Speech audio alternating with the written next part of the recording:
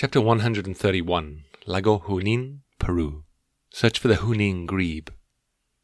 There was no need to stay an extra night in Huánuco, so after a quick lunch we got on the bus to La Oroya, the junction on the Carretera Central where we would have to change. It was getting dark when we arrived and we were too tired to haggle with the taxi driver who charged us far too much for the remaining 1 hour drive to Junin at 4,100 meters above sea level. We made it though. Junin was freezing cold, but at least we're used to the altitude now. Junin is nearby a huge high-elevation lake of the same name. People say that rather than Lake Titicaca, Lago Junin is actually the largest navigable lake in the world. As well as its beauty, it also boasts two species of birds which are found nowhere else in the world, the Junin grebe and the Junin rail, both of which are endangered, the formerly critically so, with only a couple of hundred left. The place to visit the lake is a small town of Hondores, just 20 kilometers from Junin city. It's a 40-minute communal taxi drive along a gravel road. I was really excited. I was hopefully going to see my third critically endangered species in Peru, one of the most important birds of my trip. We stopped in the INRENA office where the park guards work. I always imagine these places to be a waste of time, a bunch of guys knowing very little about birds and just after your money. This place was very different though. It was only 5 soles to get in, and all the guys were very helpful and seemed to know what they were talking about. I'd read that the rail was almost impossible to see, but they told me that Thomas Valky, the guy that had written that in my book, had actually been there a couple of weeks before and found it. I was filled with fresh hope. They said that the grebe was difficult too, and that the best place was from a boat, which I could arrange. I decided the best plan of attack was to spend the morning in search of the rail, and the afternoon looking for the grebe. If I failed to see the latter, I could rent a boat and go look for it tomorrow. The guards pointed us to where the rails had been seen, and we started to walk out that way. It was good birding in general, with lots of ducks and other high-elevation species like Cinereus harrier. I walked through the flooded lake edge. I managed to keep my feet dry for a while, but finally the water seeped in over the tops, and my feet were drenched. After that, I simply waded knee-high in the water, round patches of reeds, looking for the rail, with no luck.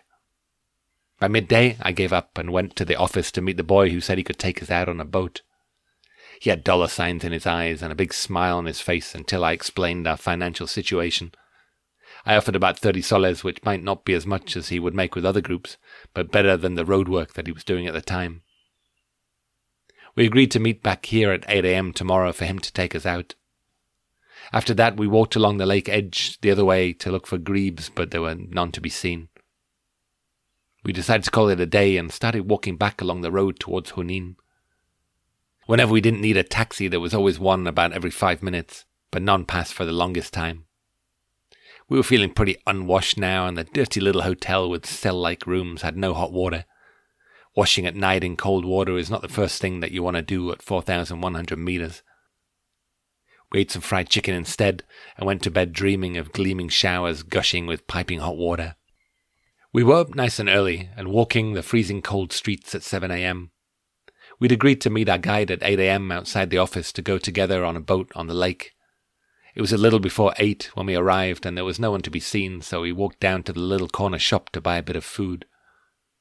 I guess the boy wasn't too thrilled about our offer of just $10, and instead of him, one of the guys in the office said that we could join a group of frog researchers that were going out on the lake to do some surveys. There was one nice chap called Rolando, who was very friendly, and we chatted to him as we made our way down to the boggy edge of the lake. All the boats here were flat-bottomed as the lake is so shallow, and are propelled by pushing them along like a big gondolier, which was nice and peaceful. They weren't going out of their way to find me grebes, but they did seem fairly confident that we would see some.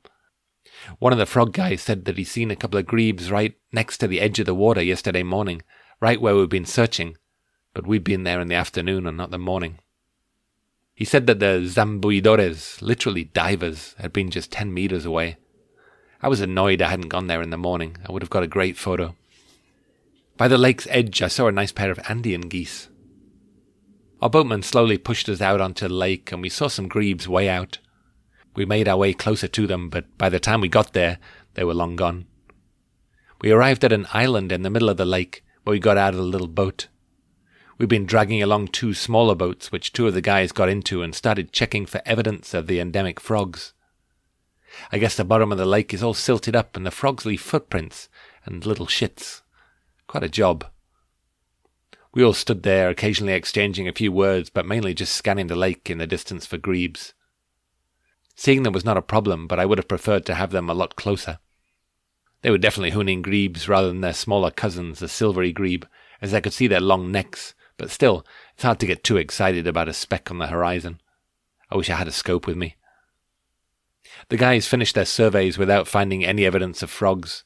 Probably not a great sign for this endangered species either, and we started our way back. The boat passed some small islets on the way back, and I spotted a puna snipe with its bill tucked into its back, having a midday nap. Rolando told me that recently they'd done a quick count of the grebes and seen 131 individuals on the open water. More could have been hiding amongst the reed beds, but still, it's a very small number for a global population. I guess they suffer a lot from pollution on the lake and also get trapped in the fishing nets. Things don't bode well for the species.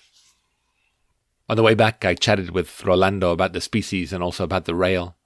Apparently the rail flies to the mainland when the water level is high and the lake islands get flooded. On the mainland, they seem to be more susceptible to predation, and they said that recently they'd found evidence of 3 dead rails. A bit worrying when you consider that they only know about 5 live individuals. We ran aground a little far from the edge of the lake, and he had to drag us the rest of the way, which almost killed the poor guy. Dragging a boat around at 4,000 meters certainly seems to take the wind out of you.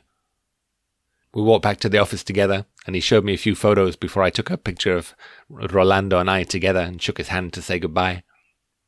We took a taxi back to Junin and got our stuff together to leave.